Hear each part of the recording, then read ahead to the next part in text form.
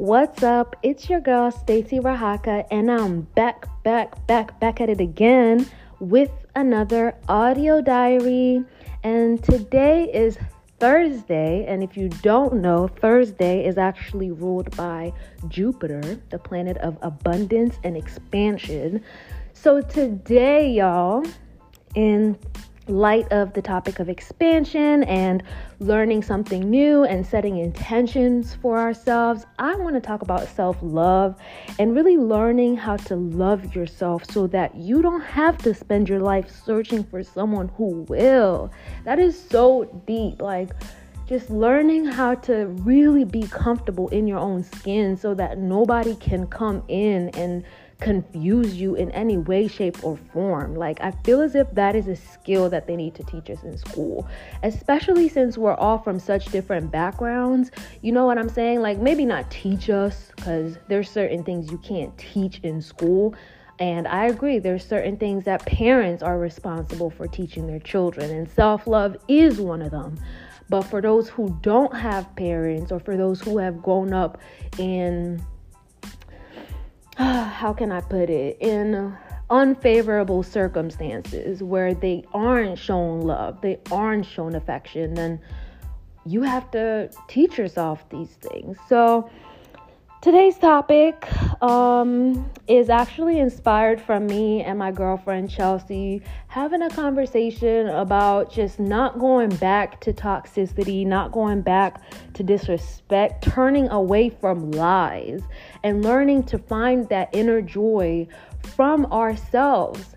You know what I'm saying? So that you don't have to go looking for it. Because somebody yesterday told me, when you go looking for love, you're going to find the wrong type of love. You don't look for love. You let love find you.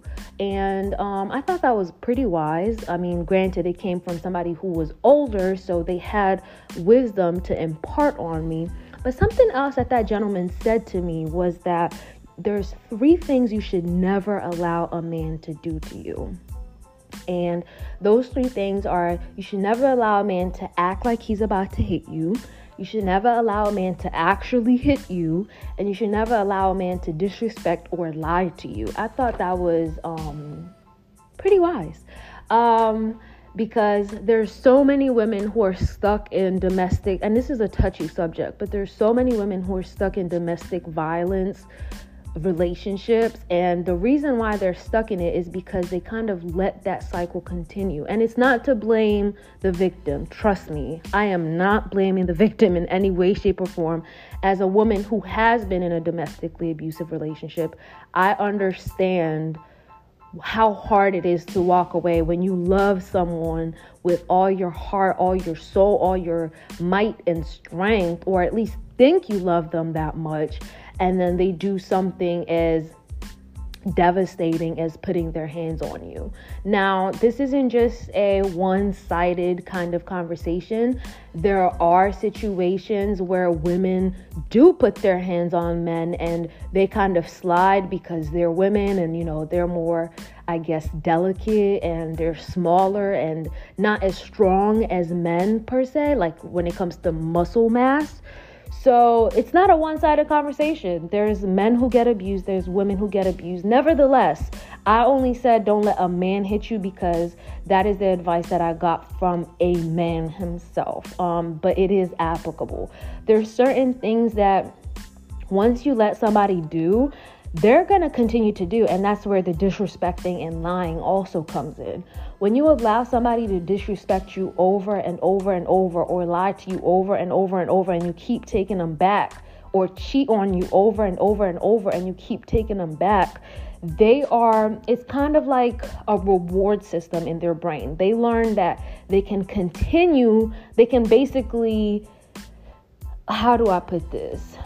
What's the saying? Have their cake and eat it too. That's what registers in their brain. They feel as if they can go ahead and disrespect you, lie to you, cheat on you, and at the same time receive the same reward system that they get from being with you, from being loved with you, from getting affection and nurtured by you. So don't give them that benefit, honey, okay?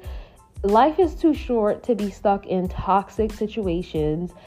And trust me, As someone who has been toxic, because I'm not going to lie, I have been my fair share of toxic. Nobody ever wants to address themselves being toxic. It's always the other person. But I'm going to be a mature individual and tell y'all firsthand, I have been the toxic one in a couple situations.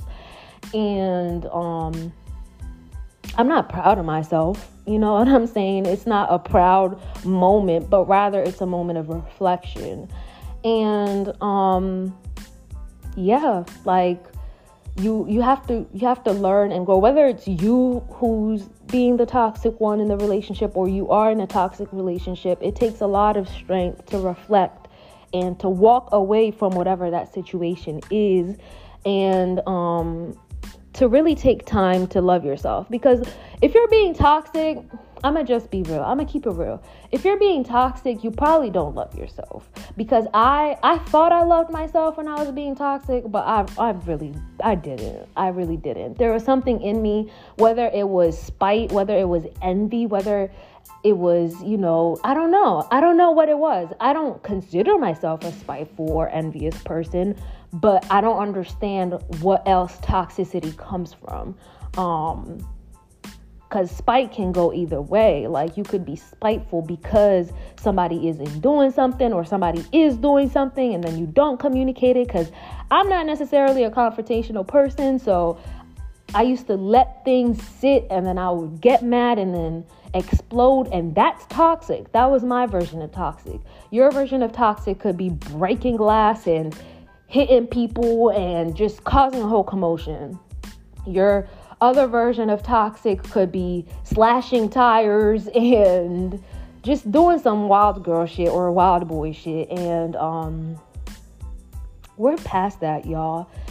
So, in honor of it being Jupiter Day or Thursday, today I want to speak some words of encouragement to you. And that word of encouragement is to basically stick to your grind, focus on yourself, love yourself, and abundance will come to you.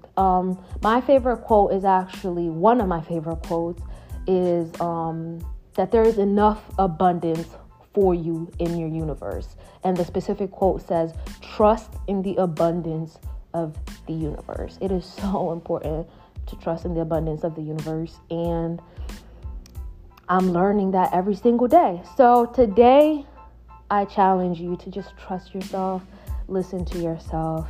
And if you're in a toxic situation, if you're in a toxic relationship, if you're in a situation that you are anything less than happy, I suggest you walk away, at least to take some time to reflect on why it's making you unhappy. And then you move from there, okay? So, without further ado, I will let you go because it's almost at the 9-minute mark. As I said in my first episode, I wanted the show to be 9 minutes because 9 is my favorite number. Well, 8 is really my favorite number, but 9 is my life path number. So, I gotta do it in honor of that. I love y'all so much. Thank you so much for tuning in. Please let me know in the comments what you think, and let me know, like, do you love yourself? How have you learned to love yourself? Were you in a toxic relationship that you had to walk away from? What's your situation? I would love to hear, and that's on period. All right, y'all, have a great Jupiter Day. Make it productive, make it count, and I'll catch you in the next one. Ciao.